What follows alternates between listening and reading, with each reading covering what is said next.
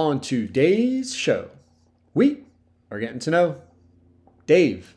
But first, a word from today's sponsors. Andre Psyche is the freelance creator extraordinaire, someone who makes music, poetry, art, clothing, and lives to make others feel good. Search him up on any social media. It's Andre Psyche. That's Psyche.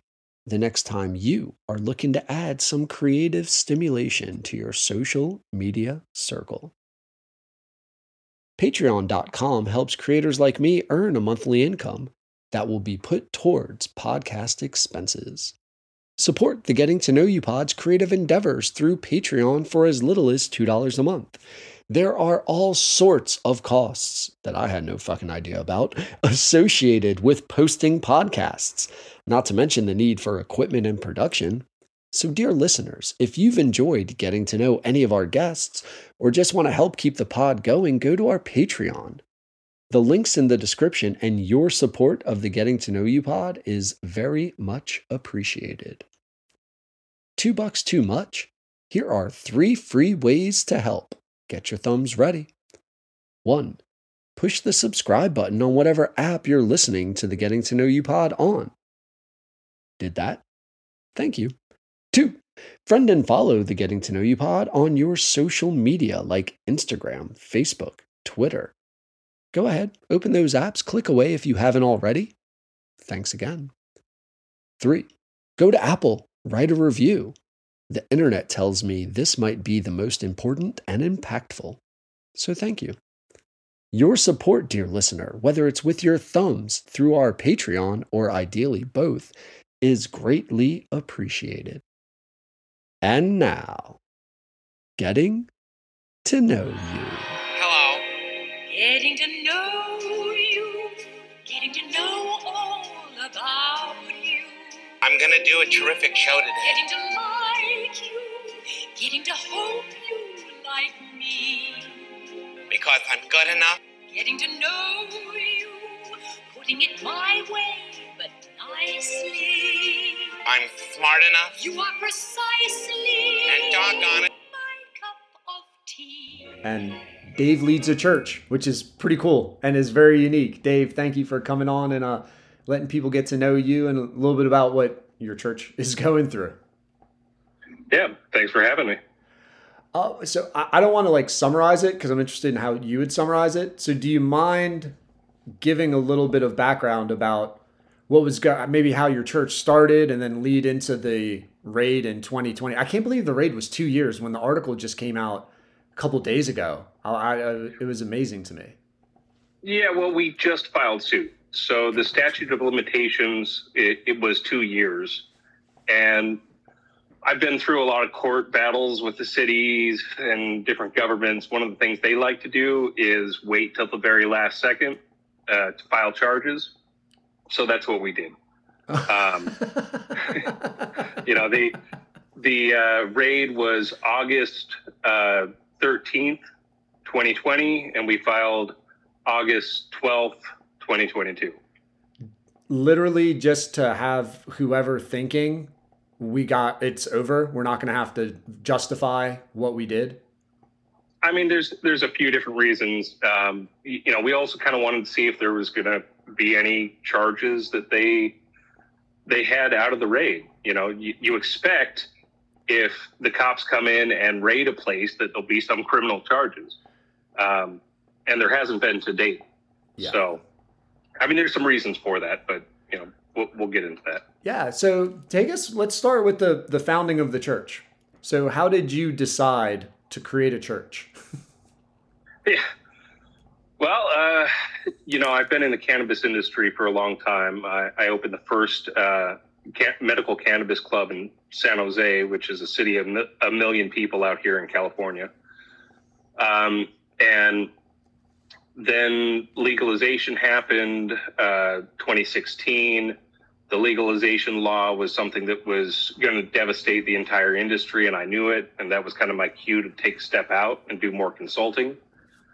From there, I kind of bounced around until early 2019 when an opportunity to open the church presented itself.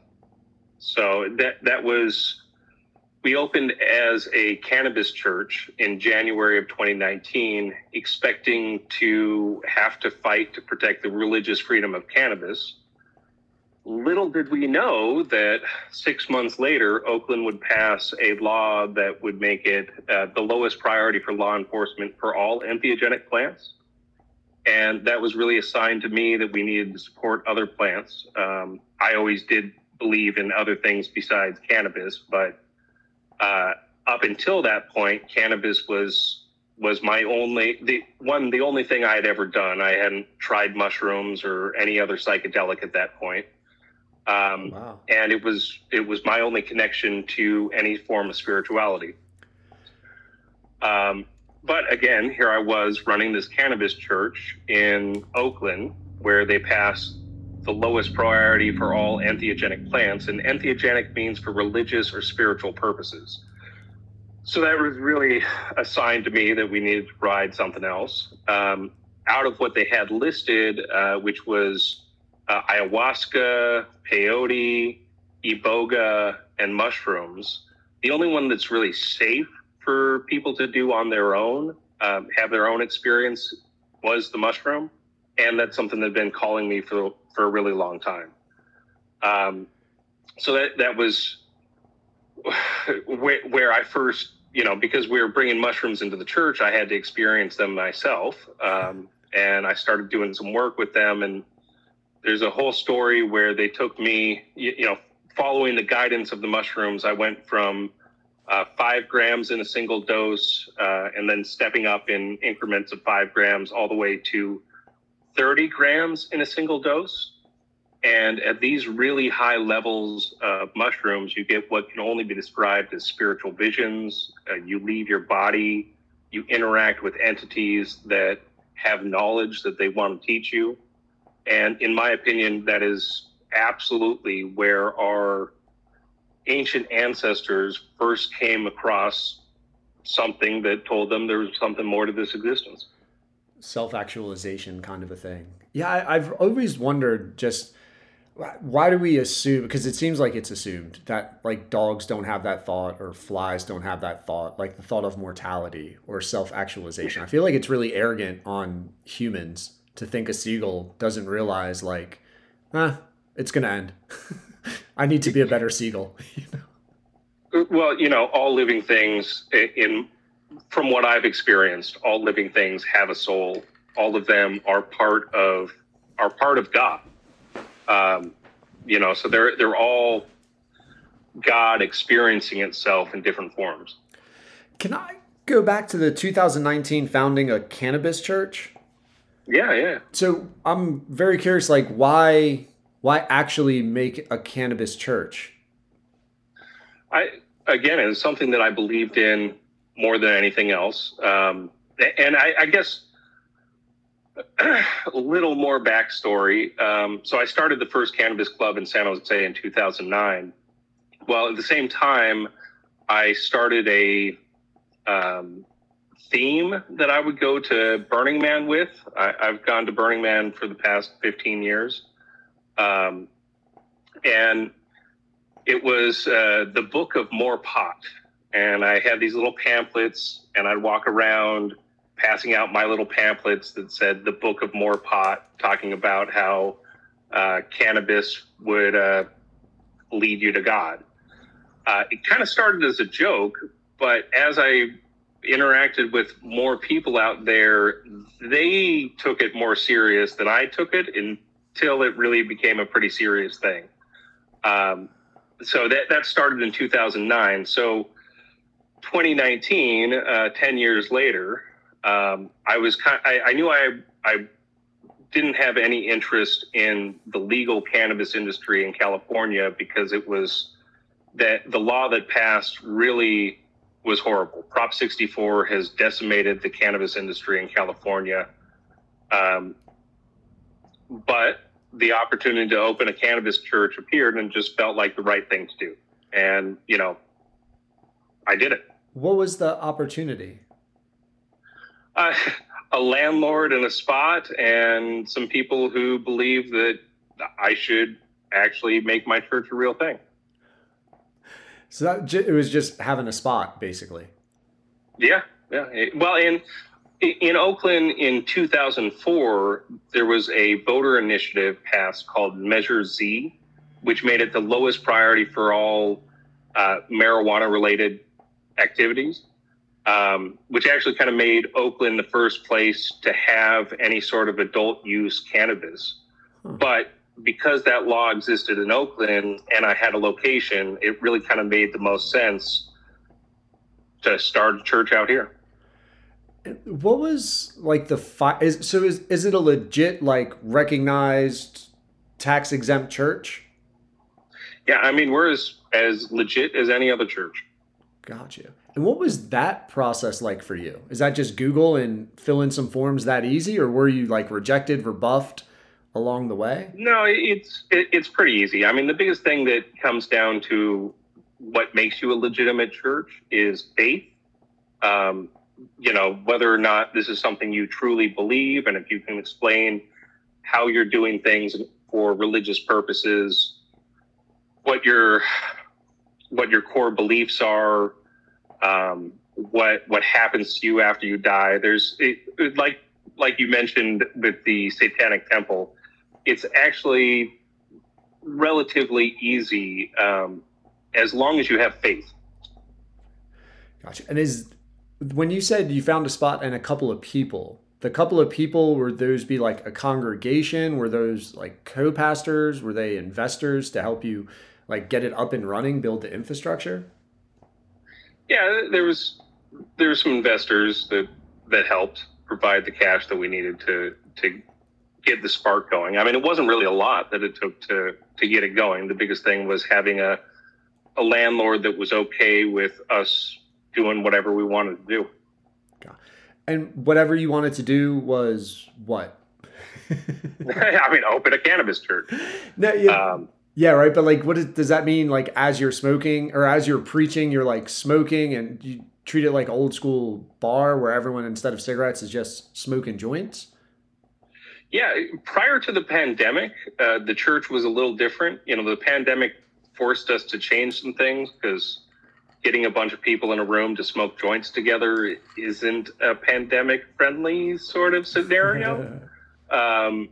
But yeah, prior to the pandemic, people could just hang out and smoke.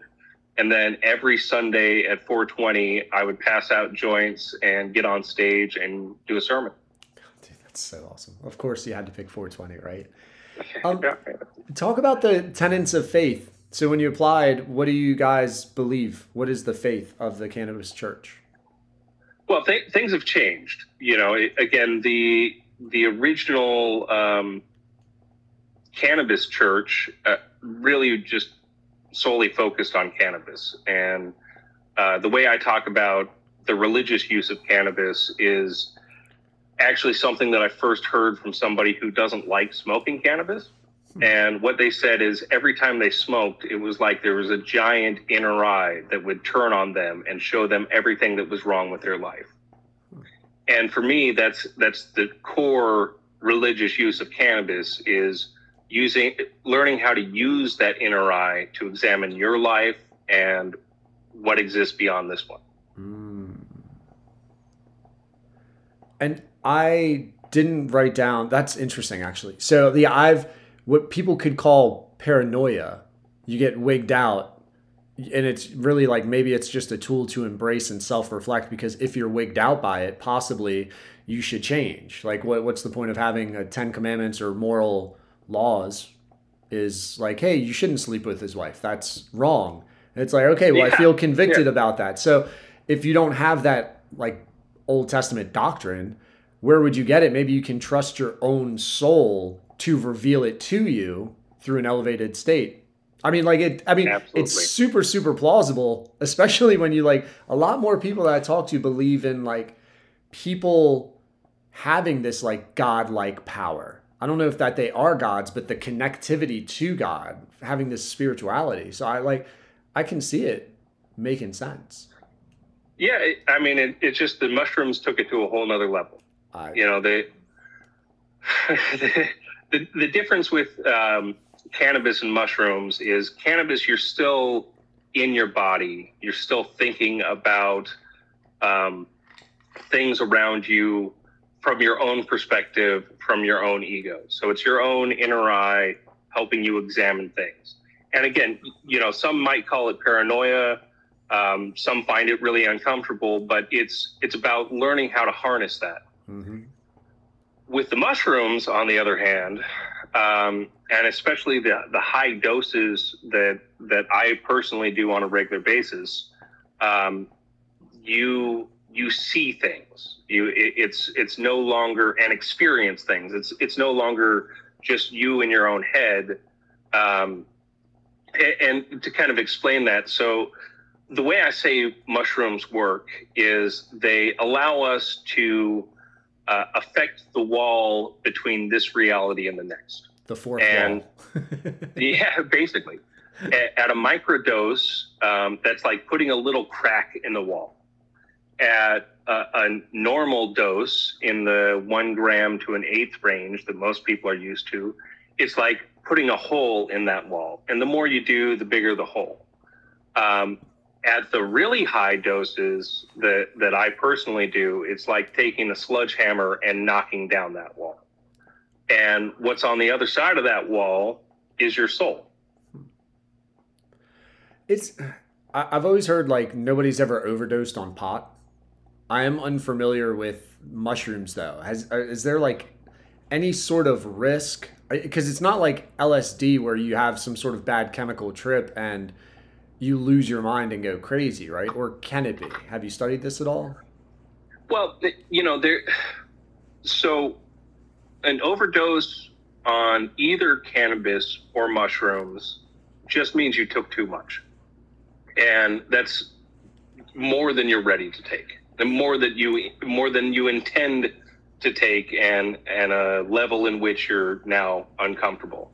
As far as physically overdosing, the LD50 for mushrooms is somewhere around 5 pounds.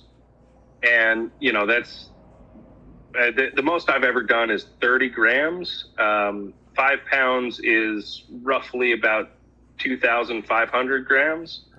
No one's ever going to get close to that. When you say LD50, is that lethal dose? Yeah, that's the lethal dose for 50% of the mice that were experimented on. Oh, okay. That's crazy that they have a number for that. Yeah, I mean, they do. It's also a really old number, and there's even some debate of whether or not it's accurate. There's a good chance, because the study was done, I think, in the mid 70s, and only one rat died.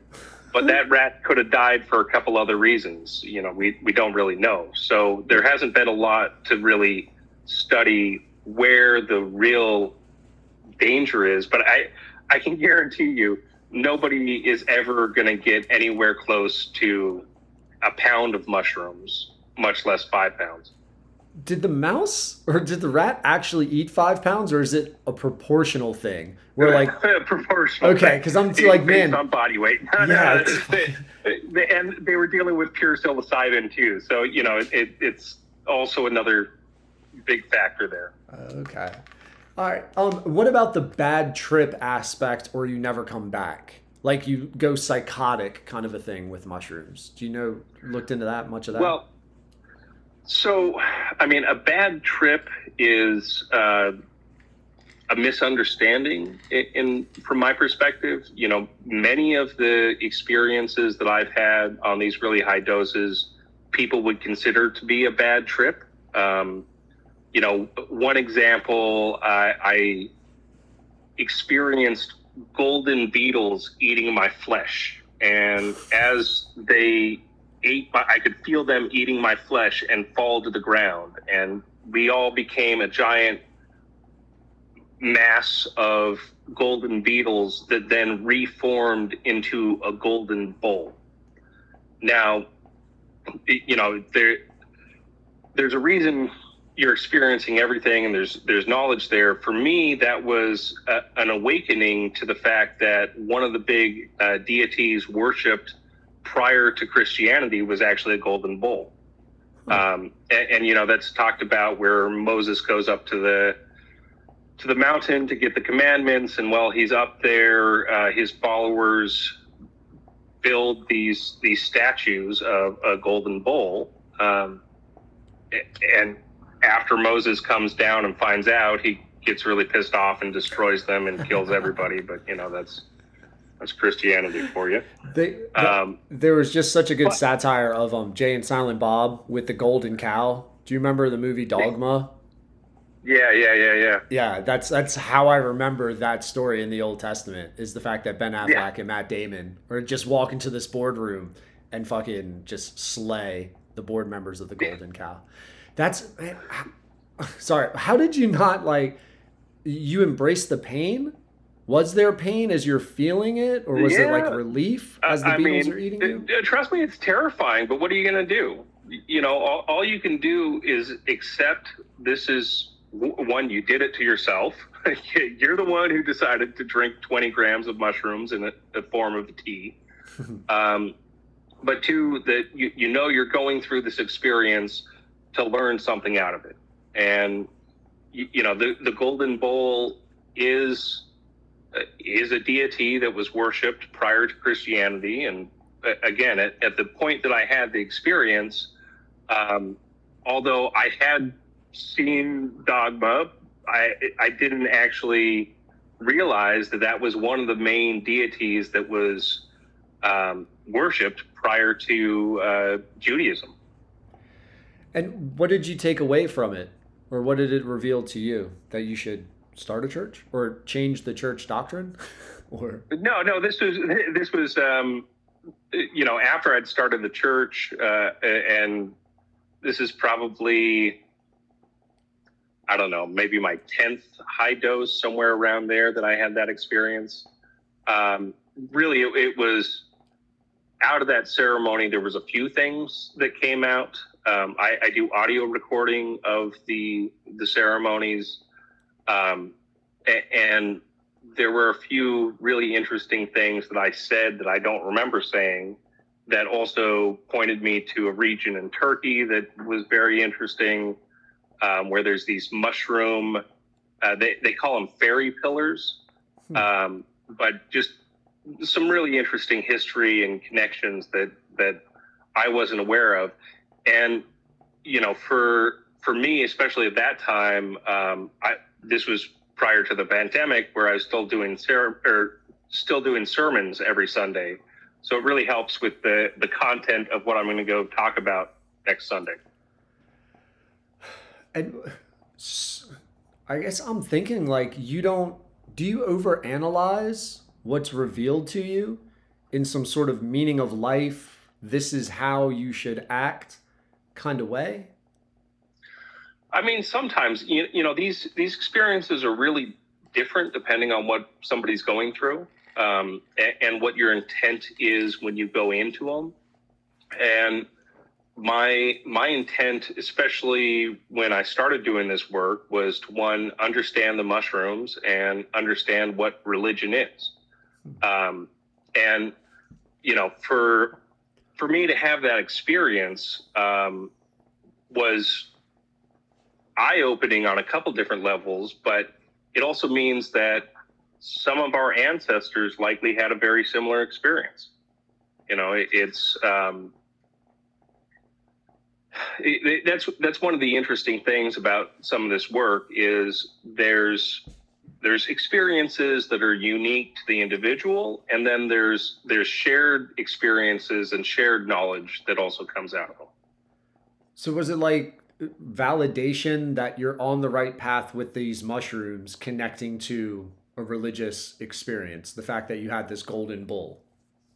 Yeah, I mean, there's, again, for me, at that point, I didn't need any validation to know that this was what I needed to do. Some of the experiences, so that was what people would consider a bad trip, right? And again, it's how you look at it and how you handle it in the moment, because you're not gonna, nothing's gonna get any better if you freak out. No one's going to be helped. But as an example of some of the other experiences that you can have, and one that I consider to be one of my most religious experiences, though I consider them all to be religious. There was one where I was dragged through heaven, hell, and every dimension in between, and ended up in a place of pure light. I didn't exist. Nothing existed. There was but one consciousness. And again, this is one of the interesting ones, because when I've told this story, people come out of the woodwork saying they've had this exact same experience. But again, depending on who you are when you reach that place, there's different thoughts. Some people start freaking out because they're like, oh, well, what about my house? What about my kids? What about my possessions? For me, when I got there, it was the feeling of boredom. This is all that exists, just me, or not even me, just this consciousness. And out of these experiences, especially in the early days when I started doing the work, I get very clear messages. And the messages that I got out of that experience were really deep.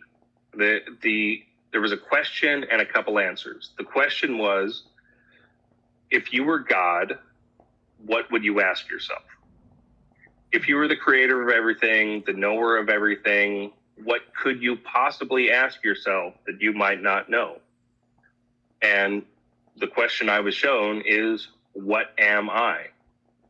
At the point I was given that message, I experienced, it's hard to describe these experiences until you actually have them, but it's beyond watching an HD TV. It's you are fully immersed. You are part of this and experience it. I experienced the Big Bang, the creation of space and time, and all life. And this was the answer to God's question. In order to know itself, it had to create everything. So we are all part of God experiencing itself to help it understand what it is. I'm trying to let that sink in for a minute and wrap my head around. I've never, by the way, I think you're doing a great job explaining the experience. I guess maybe that's why you're a pastor or a preacher of it. I'm thinking the boredom part's really interesting, because what is like excitement, curiosity, those are aspects. But if you have all this knowledge and if you have all the experience, you kind of take a lot of those emotions away. Like there's no surprises. There's no, if nothing exists but you, or but this one consciousness, sounds pretty boring to me. Yeah. So then, why would God need to create everything to figure out, to understand itself? Well, without everything existing, how is God to know what it is? Isn't it just that light that you were in? Well, it's obviously a lot more than that light. It had the power to create everything. It's a very, I'm not smart enough, and my mind jumps around too much to like get a clear linear thought, like to develop a philosophy around that, to think of like arguments, counter arguments, what is like truth. It seems like one of those deep questions. But when you say it, it does kind of make sense, but at the same time, I feel it's contradictory. So like it makes sense to me that this deity would then spread itself out, and then whatever I like and what other people like, it's then figuring out like, well, what's my personality? For some reason, I keep thinking about it as a personality, and this deity being like, I do love, and I am happy when things are loving or growing or bright, or chaotic. It's everything, right? And that's when you get into duality. You can't have light without darkness. You can't have good without evil. You wouldn't know what anything was if you only had one. Right. But in order for God to completely understand what it is, not necessarily its personality, but what it's capable of, what it is. Man. The only thing it could do is create everything that it could create, which is all of us and all of the stars in the entire universe. To see its limit. That's an interesting point.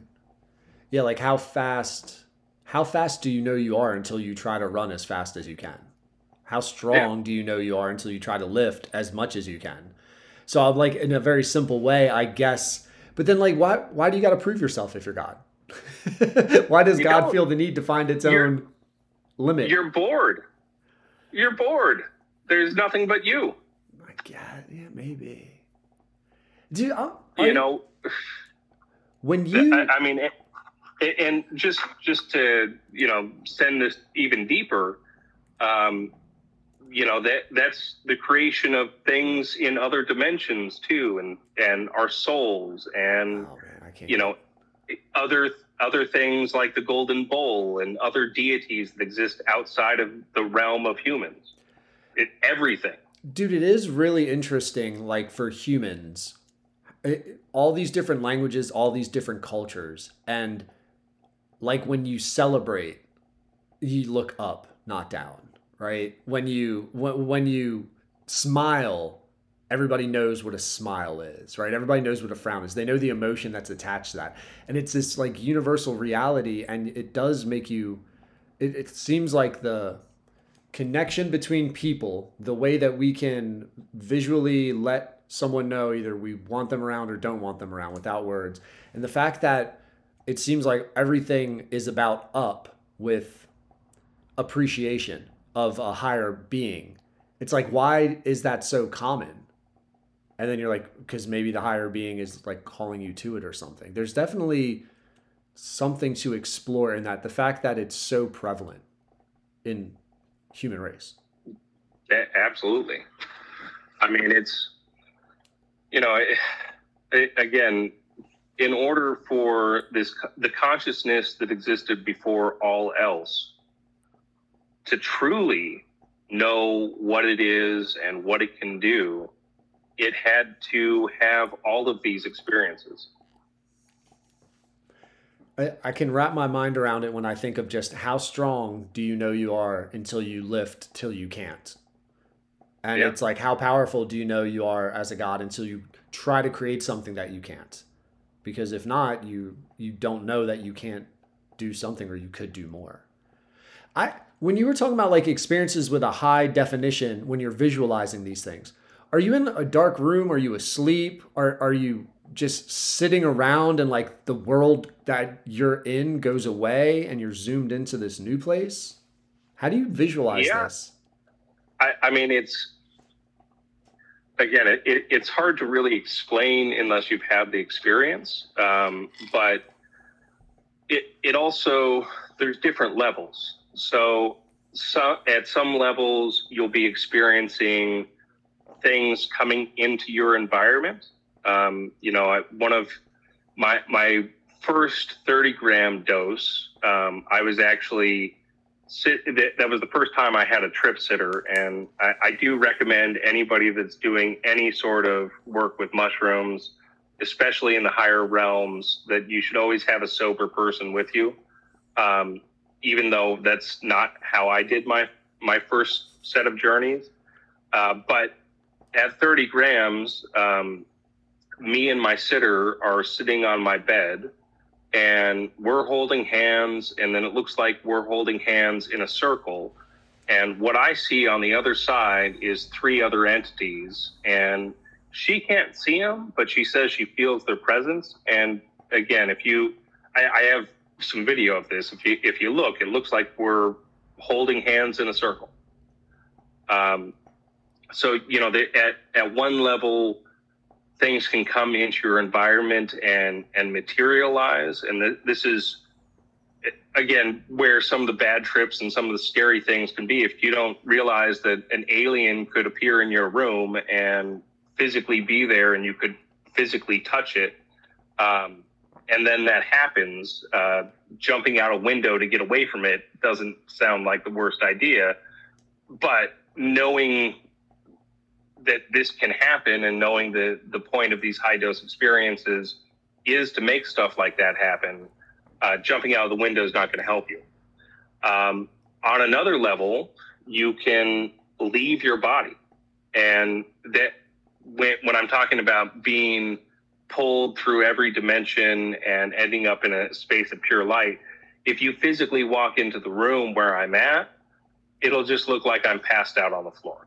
Okay. You know, I'm fully conscious, experiencing something that is in many cases beyond words, but it looks like I'm just passed out on the floor. But again, it different levels and different work you have to do. There's a range of experiences that can happen. What caught your attention in heaven when you got drugged through heaven? I just got dragged through everything. So it was like just a quick blip of here's some clouds and some happy people. But when I say every dimension, to me, heaven and hell are just two of the limitless number of dimensions that are out there. And they're just two places people could end up depending on what their faith is and depending on where they believe they're going to go. I want to ask about this dosing because I'm very ignorant to it. And when you had said 20 grams of mushrooms in a tea, I'm like, I was just literally picturing eating the caps and stuff like that. So do you mind talking a little bit about, and you started to break it down about like the grams and what's a micro, what's a regular, what's a macro. Do you mind just explaining your philosophy, thoughts, or whatever, if there is a standard, like a standard of this stuff? Consumption, anything? Again, the normal usage of mushrooms is somewhere between a gram and an eighth, and an eighth is 3.5 grams. That's where most people are used to just seeing things wiggle and maybe talking to plants and trees and just feeling more spiritually connected to nature and existence. Although, a lot of them look at it as fun party terms, they aren't necessarily looking at it as a spiritual use, but to me, that is a spiritual use. The higher doses start at 5 grams. So 5 grams is the Terence McKenna heroic dose. And anybody that is even remotely interested in doing some of this deeper work, that's where you start. Unfortunately, there's kind of a stigma around it in the mushroom communities of people thinking that's the highest you should ever go is 5 grams. And for the most part, I kind of agree with that. That's the highest you should go unless you're really intent in doing some of this deep work. For me personally, I start leaving my body and experiencing other entities coming into this realm at about 15 grams. But everybody's a little different. Some people can break through even at 10 grams or less. But it depends on the potency of the mushrooms. It depends on how you consume them. And it also depends on your own body chemistry of how far you're going to go with a certain dose. Yeah, when you say body chemistry, is it almost like alcohol, like tolerance and weight? Well, so there is a tolerance, but actually the point of the work that I do is to remove your tolerances completely. So, when you do this high dose work, you want to wait at least 3 weeks to a month in between doses. But even then, if you're going to go experience golden beetles eating your flesh, it's not something you want to go back and do the next day necessarily. There's a lot of this work is really difficult, to say the least. And even going back on a monthly basis, I was doing that up until my girlfriend got pregnant. And now that I have a young child, I probably do these doses maybe every 3 to 4 months. So a few times a year versus once a month, like I was doing at one point. Congratulations on fatherhood. Yeah, thanks. Can you tell me more about the Terence McKenna heroic dose, like how that came to be, or why is that? Why 5? That's a good question. There's not really a lot of good information out there of why they chose 5. But I think it's because that's a level where it's intense, but you're still relatively safe. At the really, really high doses, you need to know, or you need to have the right environment. This isn't the sort of thing that you do out in nature. This isn't the sort of thing that you do at a party. This is a bed and a bathroom right next to each other, with as little obstacles in between as possible. By yourself or with a sitter around, but really the sitter's there just to do human things that you might not be able to. Like if the building catches fire, it's good to have somebody there because you might think that's part of the trip. And you actually need a sober human to be like, no, the house is actually on fire. Let's get out of here. Jesus, man. Yeah, imagine that. But so Terence McKenna, who is that? How come that person gets associated with the 5 grams? Well, Terence McKenna was one of the people that first brought mushrooms to the mainstream.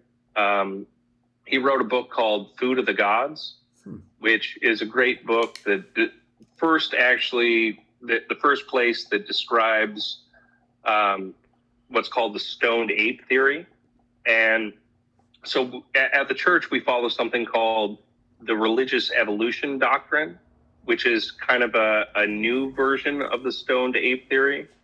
The stoned ape theory was basically that our ancestors came across these mushrooms, and by consuming the mushrooms, one of the things psilocybin does is it builds new neural pathways in your brain.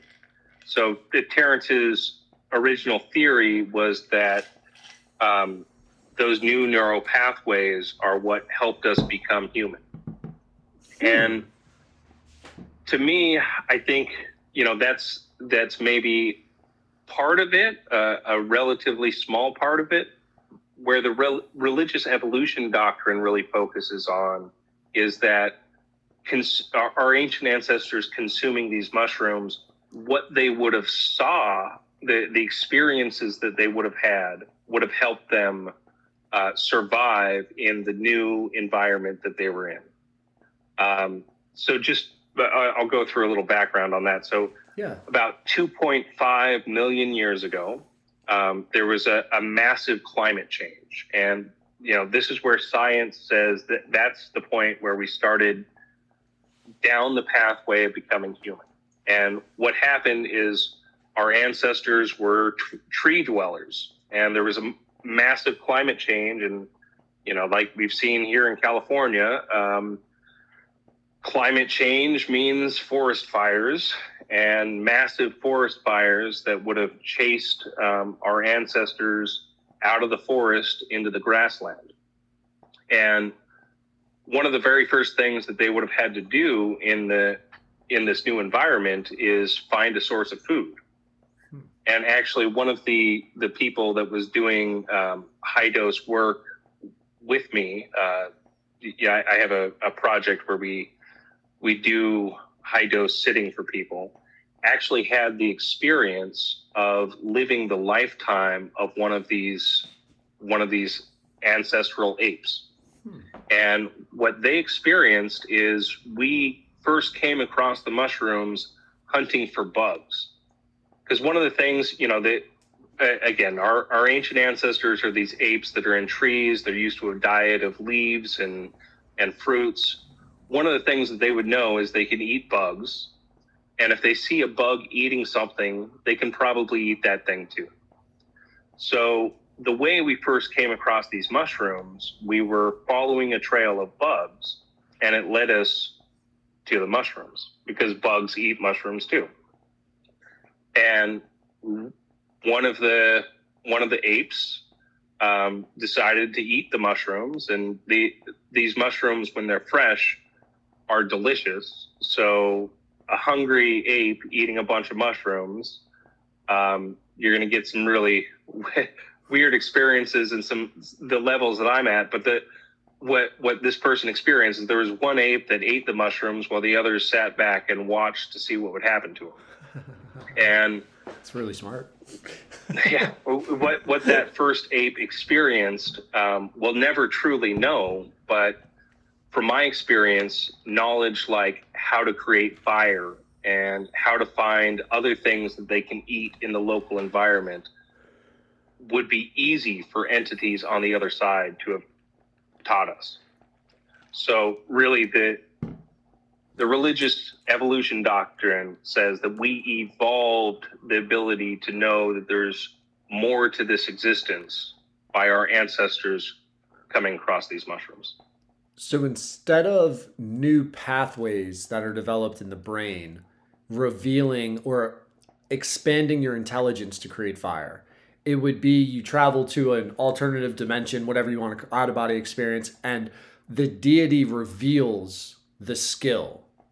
And then the ape, the monkey, would bring it back and be like, hey guys, let's grab some sticks, go find some magnifying glasses. Let's not burn all the bugs, we can start fire too.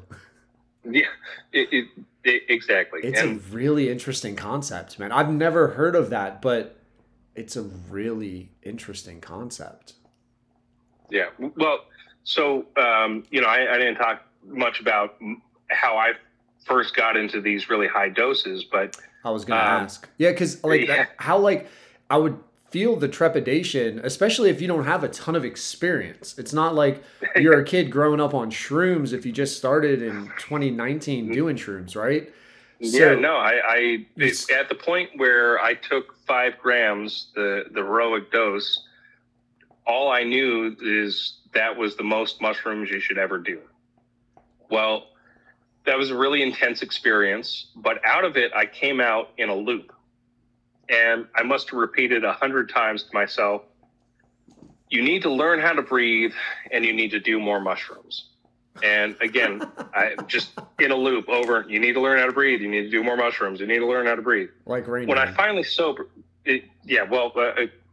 when I finally sobered up, I thought to myself, what do you know, mushrooms? I'm breathing right now. But knowing the lethal dose for mushrooms was somewhere around 5 pounds, I knew I could do more. And a few weeks later, letting the tolerance clear out, I did 10 grams. Another really intense experience. And I came out in the same loop. Again, I must have said it to myself 100 times. You need to learn how to breathe and you need to do more mushrooms. So this time I decided to Google how to breathe. And if you Google how to breathe, you'll find a TED Talk and you'll find multiple doctors talking about how as a society, we've forgotten how to breathe. And what they're talking about is because we're all conscious of our bellies and we're sitting down at desks, we've started breathing with the upper halves of our body and not our diaphragm, which is the muscle that we have to breathe with. And the reason the doctors are talking about this is there's a new disease happening in the elderly where they've just stopped using their diaphragm their entire life. And now when they're old, their diaphragms have atrophied and they're having breathing problems. So we're literally having breathing problems because we stopped using the muscle that we have to breathe with. And this is where things got really weird for me. I was one of those people. So how did I know that I didn't know how to breathe? And that was really deep. There's 2 possibilities. I honestly consider them both to be true. But one is that the mushrooms allowed allowed me to connect with something deep inside myself that was then able to clearly communicate with me, yo, dude, you need to learn this. You're doing it wrong. The other, which is something I truly believe, there are guides on the other side, and they knew this was the first lesson that I needed to learn before I moved forward. Why would breathing be the first lesson you needed to learn?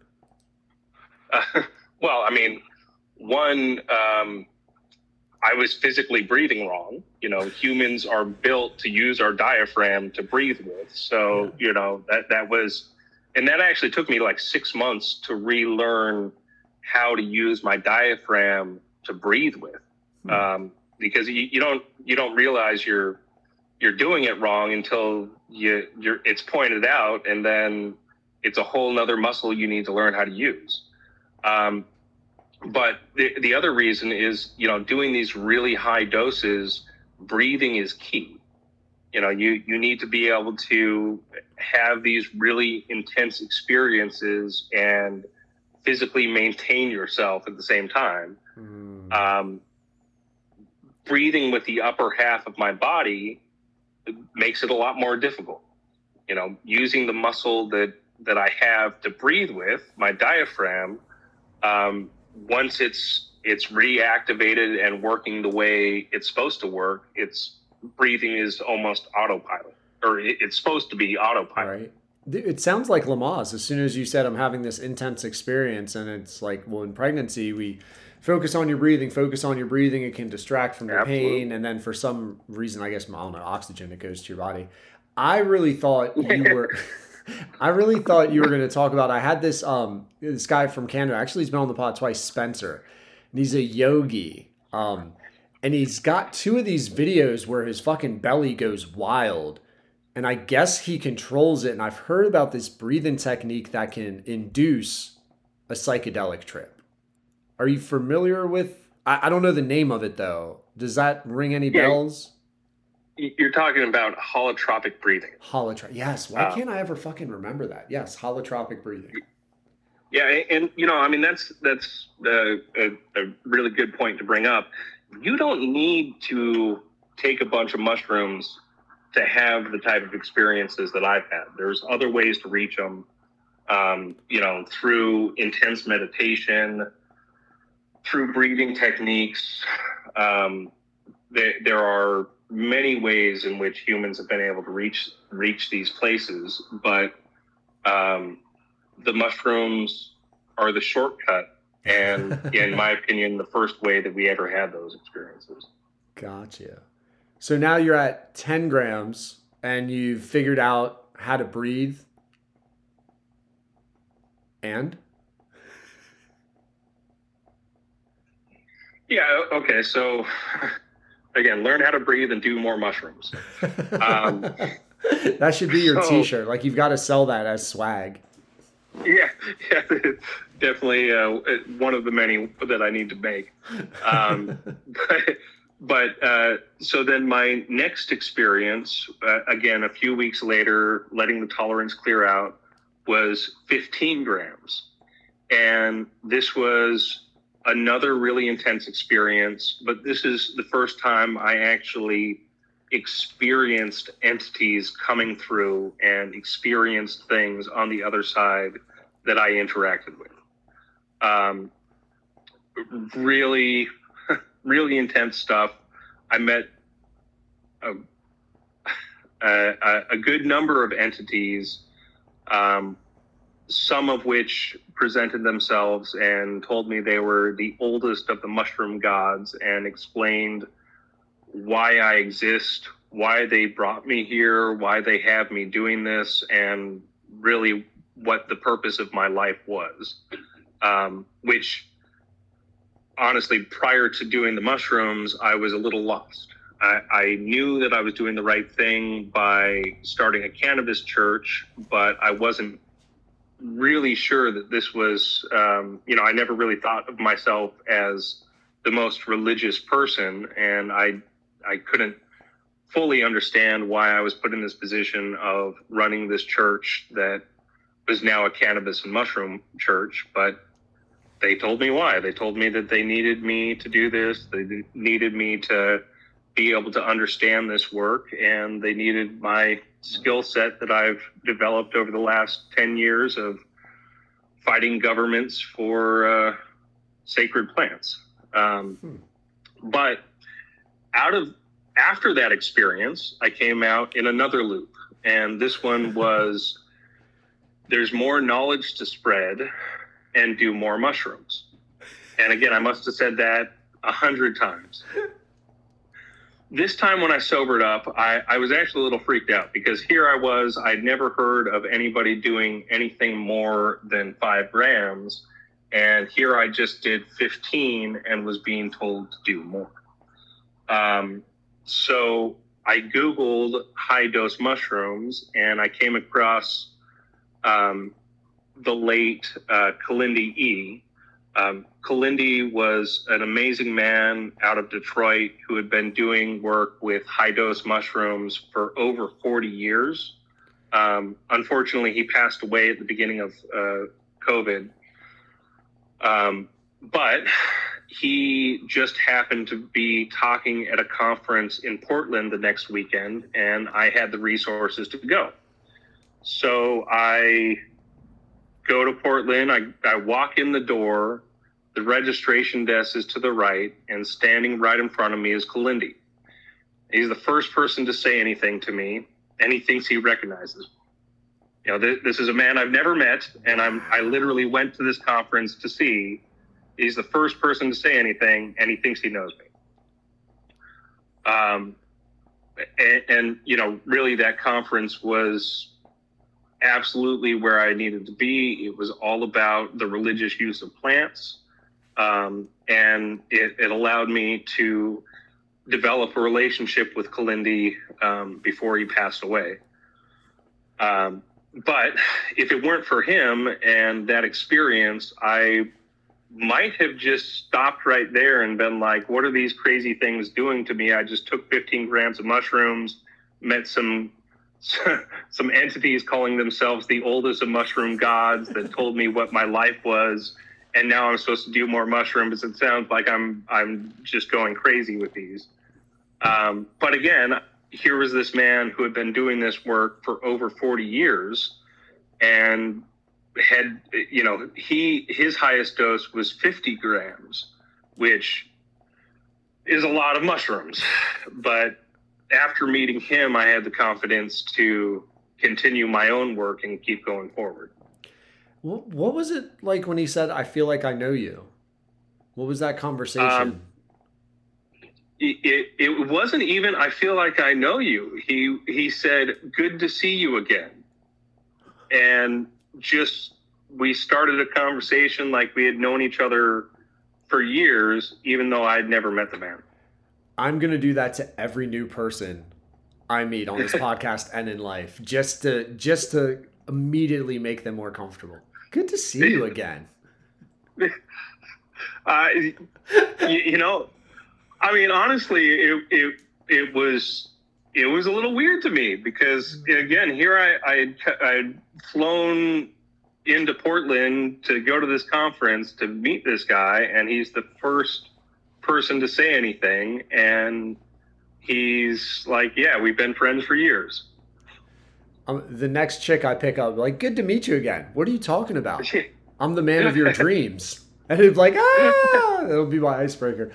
Man, that is super validating, right? I mean, like, not to make fun of your experience, belittle it, but like, that's the kind of shit where all of a sudden you can get converted into, there is this, like, what, divine path, or like, there is what's the fate that I'm supposed to be here. You start believing in that. It was definitely fate. It was meant to be. I was meant to do this work, and again, without him just existing, I may have gone a different route and been like, these mushrooms are making me go crazy. Yeah. Because I just took 15 grams, and I'm being told I need to do more mushrooms. And as far as all the research I had done and all the context I had at that point, 5 grams was the most anybody was supposed to do. He's the original monkey. You're one of the side monkeys watching him, and then you're getting your strength and your bravery from that person. Yeah, no, he was definitely one of the original ones for sure. So then you go home, we're at 15, and you immediately are just like, fucking, I'm going to double it? No. From there, I did 20. Another really incredible experience, more interacting with entities. And actually in that one, there was this weird experience where one of them opened a portal and said, hey, if you want to go back to Portland to see this girl that you're talking about, you can step through this portal right now and you'll be there. I didn't step through the portal. I was a little too freaked out for that. But another really intense experience interacting with more entities, with more knowledge that they wanted to teach me. And I came out of... I'm sorry to interrupt you. I thought I could sneak it in. I'm just super curious about, like, do these entities repeat? Is there a commonality in them? Do you feel comfortable? Or each time are you kind of meeting a new entity, a new spirit? Many of them repeat. It really depends on what work you need to do with who and what. And that comes down to individuals, an individual's path. But I definitely have interacted with the same entities many times, and I've met. I mean, at this point, I've done well over 30 high dose experiences myself, and there's probably, I don't know, 100 plus different entities that I've met over this time. So there are some that have repeated through sets of journeys. A lot of times, especially early on, there was a whole set of training that I went through in how to use these tools. And that came from entities on the other side.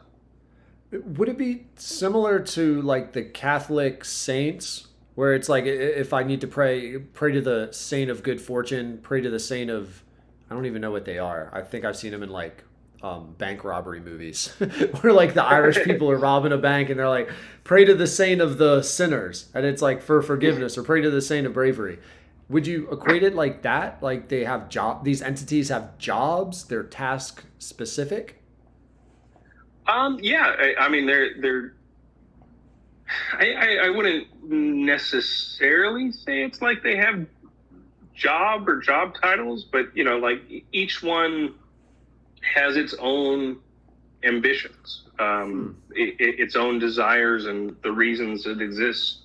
So there are definitely ones that you can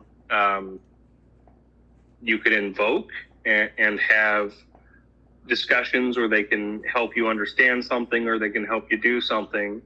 And then there's others that just exist on this other side of reality that, that's just like this day-to-day existence that we're in. That's their day-to-day existence. Gotcha. That's extremely, it's a very weird thing to think about. Like these entities are sitting there being like, I really hope Dave trips again, or they have a calendar and they're like, we know Dave is going to macro in just 3 more days till we see him again. Can't wait. Like, but that could be happening. That's crazy to think about.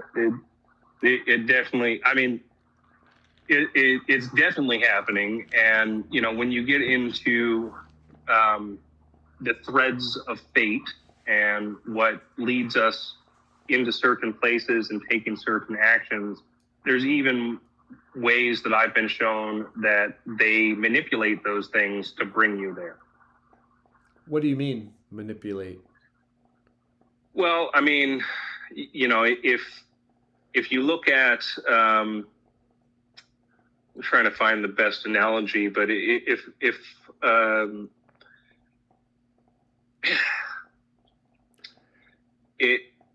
fate is like a network of tree roots or mycelia, a whole bunch of interconnected things. There are ways that these entities can adjust those to bring certain experiences into your existence. For you to learn from, or to cause you to dose and go to the psychedelic realms. Yes. Interesting. I'm sorry. I shouldn't keep interjecting in your story because I'm curious getting up to 30. But man, there's just so much of this that's so new to me. And you're very articulate and thoughtful in how you explain it. Clearly, you've processed this a bunch, and that's why I keep throwing questions at you, Dave. I'm sorry. It's all good. It's all good. I am going to have to get going in probably about 20 minutes. But, shit. All right. So then I'm going to pause on how you get there. So let's spend the last 20 talking about the raid and all this. Oh, yeah. And right, didn't even get there, and that was the original case. So basically, and I'll be the jerk and the devil's advocate, right? It seemed when I read the article, you're just a dude who charges people $5 a month and they can get as much pot as they want from you.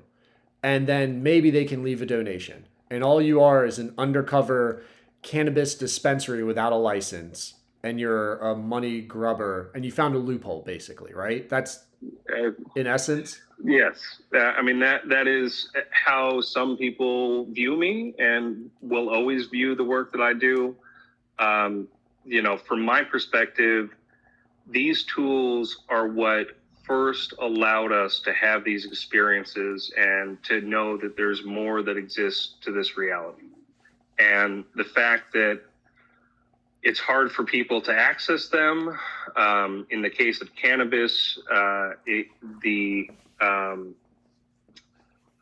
the industry in California, because of Prop 64, really prices a lot of people from being able to access what they need to access, and that's really unfortunate. Can I say it's the second time you've mentioned Prop 64, and I'm on East Coast Delaware. We're fighting to legalize it in Delaware as well. So I'm curious about this priced out part. Well, so I mean, I could probably talk for an hour or so just about Prop 64, but Prop 64 was the legalization initiative in California that passed in the 2016 election. And the problem with it is the way it was structured between a really burdensome regulatory system and the method that they use to tax. It makes it so that an eighth of marijuana at most dispensaries ends up costing somebody in the range of $70 to $100. Holy shit! And which the underground market in California and the medical marijuana market that existed prior to Prop 64, that same eighth would be $35 to $40. So it's Prop 64. Again, I don't want to go on too much of a rant about it, but Gotcha. it really it isn't real legalization. It's sounds like legalization. I'm sorry, I was just going to say a prevents shit ton of taxation, which drives the market price up. And it makes it so that nobody who actually smokes a lot of weed in California buys it from a dispensary. It just doing so is cost prohibitive. Yeah. Why are you going to go spend $100 to get a good eighth of weed when your boy can get you a half ounce of weed that's better than that for $80? Gotcha. It just, and that's the big problem with the California industry. The vast majority of dispensaries are losing money, and it's because their actual market has been priced out of working with them. So nobody who smokes weed is buying weed at a dispensary. Why do you feel the need to provide weed? Why can't people bring their own weed, and wouldn't that alleviate the whole thing if you didn't give, or if the church didn't provide the weed and mushrooms? People need access. This is a tool that they use to access the divine, to access their own souls, to think about themselves from a different perspective. To me, they need a safe place to access it. And, that was the original goal of the Cannabis Church. Before I knew anything about what the mushrooms were going to do. All right. So what happened the day of the raid? I saw the video, and the security guard up front, which is like kind of hilarious, but I guess very needed. And the fact that it was $200,000 worth of items that got stolen. I'm super curious about the pricing and like how you got to $200K, because there were 3 safes that were huge. So do you mind just going through what happened that day and then what was taken? Yeah. Well, just a little context. At that point, we had 20,000 members. So we were already a fairly big church. After the raid and over the past 2 years, we've basically tripled in size. We now have almost 60,000 members, which technically makes us one of the biggest mega churches. We just need the right building at this point.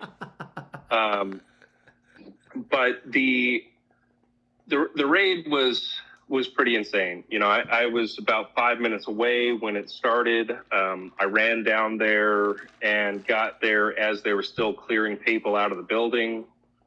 I started yelling at the police, "You're violating our religious freedom. This is supposed to be the lowest priority for you guys. What are you doing?"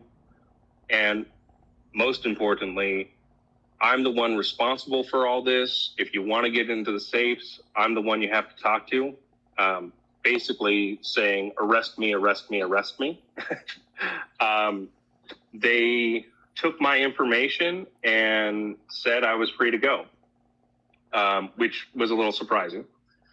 So I went home, I smoked a fat joint and talked to my attorneys, and we came up with this plan of going back down there with a letter. And the letter basically said, if you sign this, you acknowledge we see this as a violation of our religious freedom, and I'll open the safes for you. And get back down there. The officer Romero, who signed the warrant, didn't want anything to do with me. So I said, "Who's his boss?" And me and the sergeant on scene went back and forth for about a half an hour. And I was saying, "Look, I want to get you guys out of here so we can start cleaning up and move on with our lives, but I can't do that until you sign this piece of paper." The sergeant was saying, well, the only person who could sign that piece of paper would be the city attorney. And at that point, it had taken them 2 hours to break into one of the saves. We had 4 more of those same saves. And we had one safe in there that's rated at 8 hours for a professional safe cracker. So you're a professional, you have all the right tools, you know what you're doing. In a best case scenario, it takes you 8 hours to get into that safe. So what I pointed out to him is like, well, it looks like I got somewhere between 14 to 16 hours to get a hold of the city attorney to sign this document. The sergeant comes up with a compromise of, okay, let us in the 8-hour safe and we'll pack our bags and leave. Now, what's the significance of the 8-hour safe? Well, John Romero, the guy on the warrant, was absolutely sure we had hundreds of thousands of dollars in cash in that safe. So I told the sergeant, look, all that's in there is some old paperwork. And he said, look, I don't care. We can't leave until we get into that safe. And that's what Romero is saying.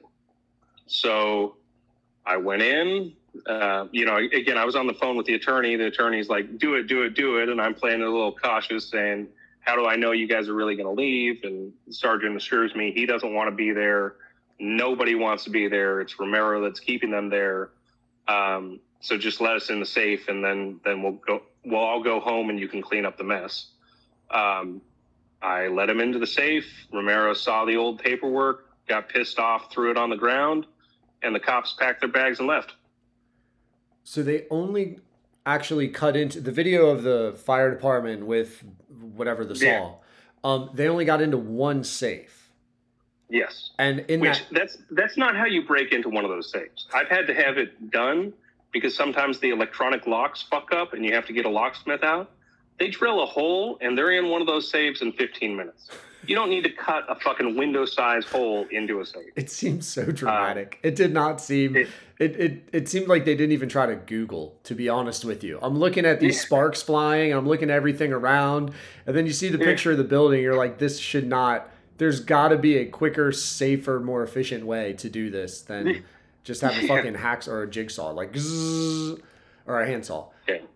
So in that one safe, they were able to get $200,000 worth of... No, it was in that safe, but also what we had available out on the floor. So inside the church, there's basically 3 rooms. The lobby where people join to become become members. The next room is where we do the sermons, and there's pews in there and a stage. And then past that, there's another room where you get your sacrament, and that's where the bulk of the money was. Is we have shelves in there with all sorts of different types of sacrament, mushroom products, and cannabis products, and the inventory guy had filled up all the drawers right before they came in. God. So that was bad timing for that, but that's why it was so much. So what are the amounts? As in, like, how many, are we talking pounds of mushrooms, pounds of pot, and money-wise, like, do you have some metrics you can share? Yeah, I mean, yes. A bunch of concentrates, broken up into small amounts, but a total, there were equivalent to a few pounds of concentrates and a good number of pounds of cannabis and mushrooms and mushroom chocolate bars and edible cannabis products and all sorts of different sacraments. Gotcha. And so then what you do with the membership fee and when people donate is you replenish this, you go out and purchase it. Are you able to like grow this in California? I'm completely unfamiliar with how that process would work.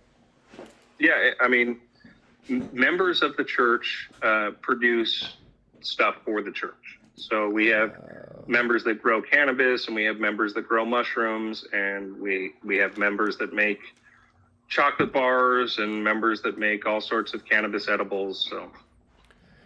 And then you buy them off of them, or are those donated, or a mixture? Yeah, so the language that we use is contributions. So when people donate, they're contributing to the expenses incurred in producing and providing the sacrament. Gotcha. So that the money that people donate for their sacrament then goes back to reimburse the people that are producing the sacrament for us. And if you never got to the mushrooms and just stayed at the pot, do you think you get raided? Yeah, the warrant was actually all about pot and didn't mention mushrooms. Wow. Which, the warrant, the context that I told you about Measure Z, there have been what are called Measure Z clubs in Oakland ever since 2004. And the same group that raided us also raided about 5 different Measure Z clubs at the same time. And they do this every so often, and it's basically a smash and grab to get cash. They go in, they take everything out of the store, they grab all the money, and then very rarely are there any criminal charges placed against anybody, but the cops keep the cash.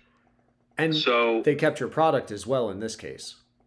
Yeah. Well, they keep the cash and the product. They're not going to give it back. So that's kind of what this group expected to happen. They expected that it would just be like any other Measure Z club, and they'd come take our money and clear us out, and then we would shut our doors for a little bit, reopen or open down the street, which is what these Measure Z clubs have been doing to this day ever since 2004. It sounds like training day, man. Yeah.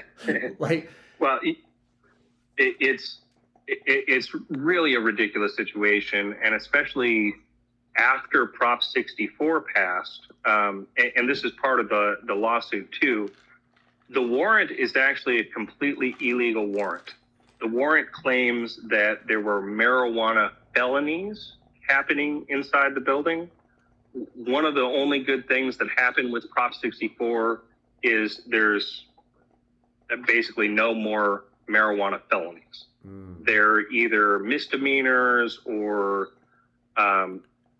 civil fines or penalties, but there's no more felonies. So on the warrant, Romero claims a few things that are just not true. One, that we were on Weed Maps, and that's how he found us, which prior to the raid, we were not on the internet. We were just word of mouth, and we would actively patrol the internet for anybody talking about us and say, please take this information down, because we were just word of mouth.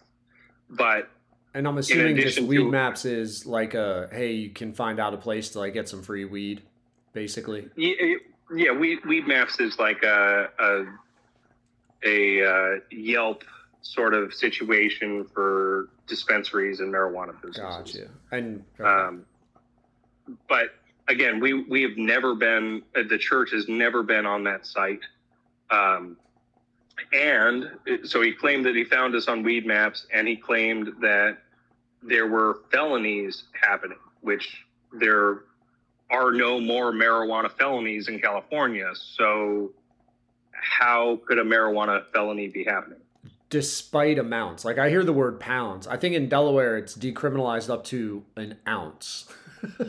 When I hear the word pounds, I'm like, that wouldn't register as a felony, just possessing multiple pounds of pot and mushrooms? No, well, mushrooms, yes, but cannabis, no.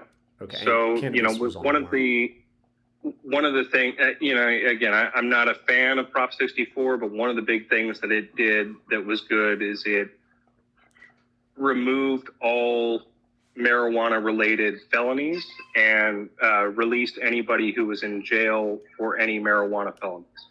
So other than destroying the cannabis industry, the good thing that it did was made it so that nobody is going to jail for marijuana in California. I can't believe they get to take all your stuff and not even charge you. If they don't charge you, how do they not why do they still have the right to take these things? Is in order to build charges and then hit you 2 years later? Would that be the reasoning? Well, you would think they would have charged us by now, but knowing that there's, the other really interesting thing that came out of the raid is we found out that the mayor and the majority of the city council were in support of us. And that was a little bit of a shocker in the best sort of way, but they were not happy with the police department at all, and they didn't think that resources should have been wasted to go after a cannabis and mushroom church. Yeah, because it was literally like 20 cops and then a bunch of fire guys, and I can't imagine. Yeah, and this is at the height of right at the beginning of the pandemic, and also in the middle of fire season. Right. So we had, around that time, there was a bunch of really big fires going on throughout the state. So taking away police resources that there's plenty of things the police need to be dealing with in Oakland, but also distracting the firefighters. That was really, I mean, there had to be some good justification for it, and there really wasn't. And is the church back open now, or do you have to wait to continue? Oh no, we opened 24 hours after the raid. Back at it, huh? Yeah, I mean, we were right back open, and we've been open without any sort of issues for the past 2 years. See, that's fucking crazy too, man. They raid you, take everything, and then you reopen. And it's like, nah, it's fine. It makes that's nonsensical. Again, they really didn't have the support to do what they did, and we found that out, and they found that out after the raid. But in addition to that, the district attorney that would be the one charging us, they've got a bad warrant they're looking at. They have a raid based on felonies happening that don't exist. So then the real dispute is, can you give people drugs who have a membership to a church? Which isn't a dispute. There's a couple really good cases that make that really clear. One of the oldest is Native Americans working with peyote. And, the Native American church is allowed by the federal government to provide peyote to its members. Does it need to be on a reservation, or can they do that anywhere in America? They can do it anywhere that they are part of the church. Okay. I mean, it is their religious freedom, religious right to use peyote. The other one is called the UDV case, and I can't actually pronounce the name of this church, but it's a ayahuasca church out of Brazil. And they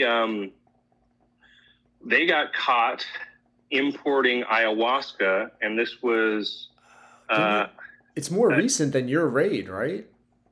No, but there's a few other ones that have happened since, but no, okay.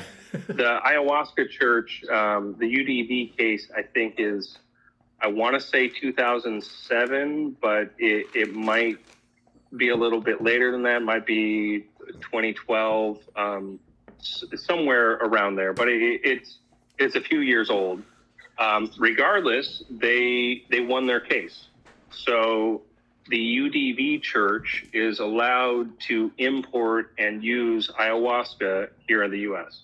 No shit. UDV? Yeah. Yeah, if you just Google UDV case, or Supreme Court case, you should find it. Man, that's crazy. So then it comes down to the fact that if judges believe that this is a true religious belief, does it come down to historical precedence? Is that going to be the issue? The fact that you started this thing, and are you the only cannabis church? Are there others throughout the country, throughout the world? There are other cannabis churches, and the law hasn't been really kind to cannabis churches in general. But you have to look at the cases, and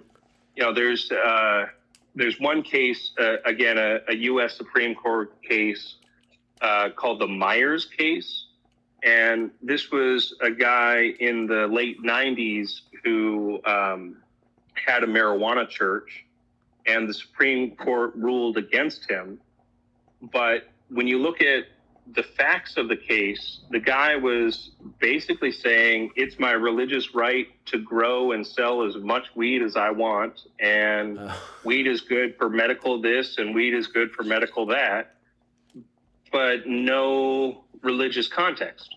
No, this is how we use cannabis in a ceremony. No, this is how cannabis is our connection to the divine or anything like that.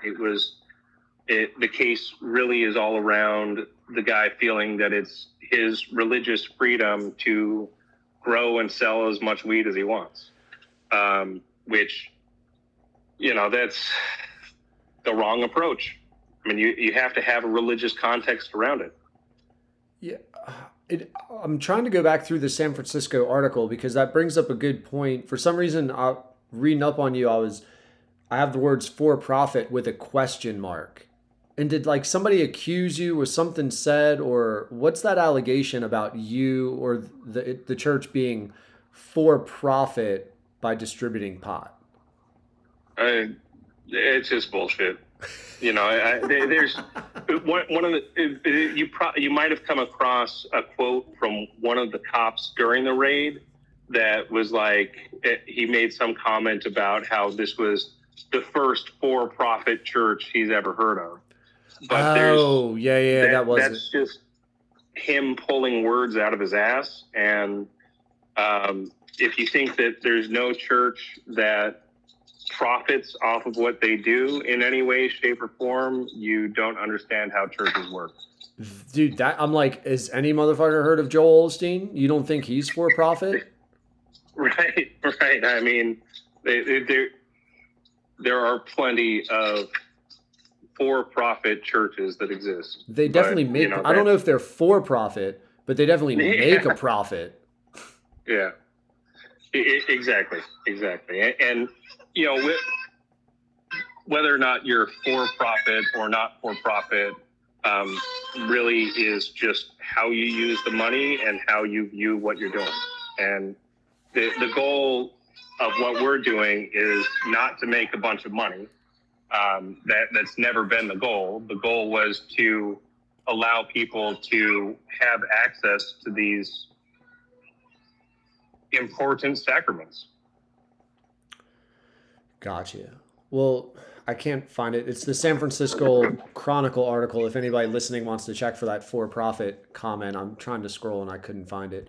Dave, clearly... No, it's in one of the old articles around the actual raid that we had happen. And again, what's crazy is that same police officer tried to justify the raid 3 different ways. The first one was that we increased crime in the neighborhood, which where we're located is one of the high crime areas of Oakland. In fact, just yesterday, there was a elderly woman who got shot at like 5 o'clock in the morning because some gangsters just came down the street and shot off about 86 rounds in the direction of her building. That had nothing to do with our church. That's just the area that we're in. And we even provided the surveillance footage that we have to the police to help them try to figure out who did it. But we definitely have nothing to do with increasing crime in the neighborhood. If anything, we help reduce it because we have video cameras and we're willing to provide the police the video footage that we have. But that was his first reason. The second reason was because we were selling cannabis, which again, I broke down how we actually work. When you join the church, you own everything that is the church. So you already own the cannabis and the mushrooms before any monetary exchange happens. So how do you buy or sell something that you already own? Just to push back a little bit, that sounds kind of weird because if you literally just bought it, you just bought everything for $5 a month. Well, no, the $5 a month is your membership fee. And then once you join, there's a contract that you sign that explains how your membership works, and it spells out some things like the fact that you own everything that is the church as soon as you become a member. And we do this for some legal reasons, but the goal is to cover our bases in every way we possibly can. But when you become a member, you own everything that is the church. So now you can't just take anything from the church until you contribute for the expenses incurred in producing and providing. But that's the language that we exist with, and that's how we do what we do. Gotcha. Sorry, I didn't mean to cut you off, but like that's a weird thing for me to wrap my head around, because if I'm giving you money to then own something, it's like I did just buy it in a very simple way. Well, so the model that people are used to, where that actually comes from, is cooperatives. So, you know, there's a very well-established legal definition of what a cooperative is. And a cooperative is something that all the members own all of the cooperative, and they pool their resources in order to get things that the members need. And in a cooperative, that's exactly how it works, is you already own everything that is the cooperative, and there's a defined way that you can get what you need out of the cooperative, depending on what type of cooperative is and how it's set up. But this is, you know, it's we're not reinventing the wheel. We just knew that when we were setting this up, that we needed to cover every legal method we possibly could. So, why do you ask if people are a cop when joining the church membership? What's the point of that? So we can say the cops lied to us. That simple? Like in case you're raided, or in case they actually think it's... John Romero signed up as a member and checked the box that said he wasn't a cop. The sergeant from the warrant. Yes. Yeah. With a fake ID. It didn't say he was John Romero. You just now know he was John Romero? Or yeah, we were able to figure out who it was. I mean, you know, we keep copies of all our members' information, and we were able to, based on what he said in the affidavit for the warrant, we were able to figure out when he came in and figure out which fake ID was his. Oh. Man, that's... It's just funny that like it's a we want to catch the cops when they're lying aspect, and then the cop fake ID to get the warrant. The cash grab thing, I'm still just going back to that. And I know you were making a third point and I interrupted you. I'm sorry, but like, yeah, it's all good. It's all good. The fucking cash grab is so just, it seems like the dude comes in and sees a bunch of weed, and like in his head, he starts like thinking it must be so much cash if there's all this pot, kind of a thing. Yep. Oh man. I mean, it's, well, and in his experience, generally when they do these raids, they get something, you know. Unfortunately for them, they got a lot more product than they did cash. But that was a roll of the dice. A different day, they might have got more cash and less product. But the day that they came in, we didn't have a lot of cash there. Did they give you a receipt? Like, do they weigh all the pot and then be like, hey, we took 4 pounds of pot from you? Kind of a thing? Sorry, my yeah, I'm sorry. I know you got to go. So, yeah, that'll be the last question, Dave. Thank you so much. We heard the baby crying. Like, when they took everything, do they give you an itemized receipt of we took all this? Yeah, they do. They do. And, you know, even that, there's some issues with. It didn't list any of the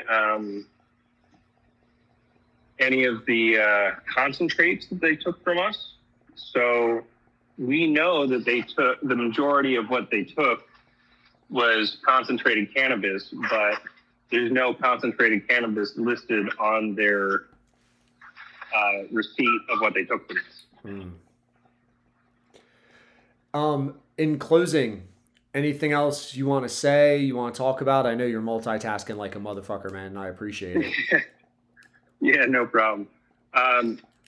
You know, just if anybody wants any more information on us, they can check out our website, which is ambrosia.church, or zidedoor.com, and that's ZIDE door.com. Gotcha. And we will put those links in the description of the podcast. Dave, good luck on the fight, man. I'm a believer that you're a believer in your explanation. Like, I mean, I think who the fuck is going to talk for an hour and a half and describe these experiences and be as thoughtful, elegant, and you're not Googling. You're literally walking around your house handling shit, and you're able to express this. To me, it makes sense that this is a religion for you. I don't know if I'm a Supreme Court judge, but it makes I'm a believer. Well, I appreciate that a lot. And, you know, one of the crazy things about this work is, you know, if you do these high doses, it explains itself. You know, the great thing about what I can preach and what I talk about is you don't have to follow a book. You don't have to listen to me.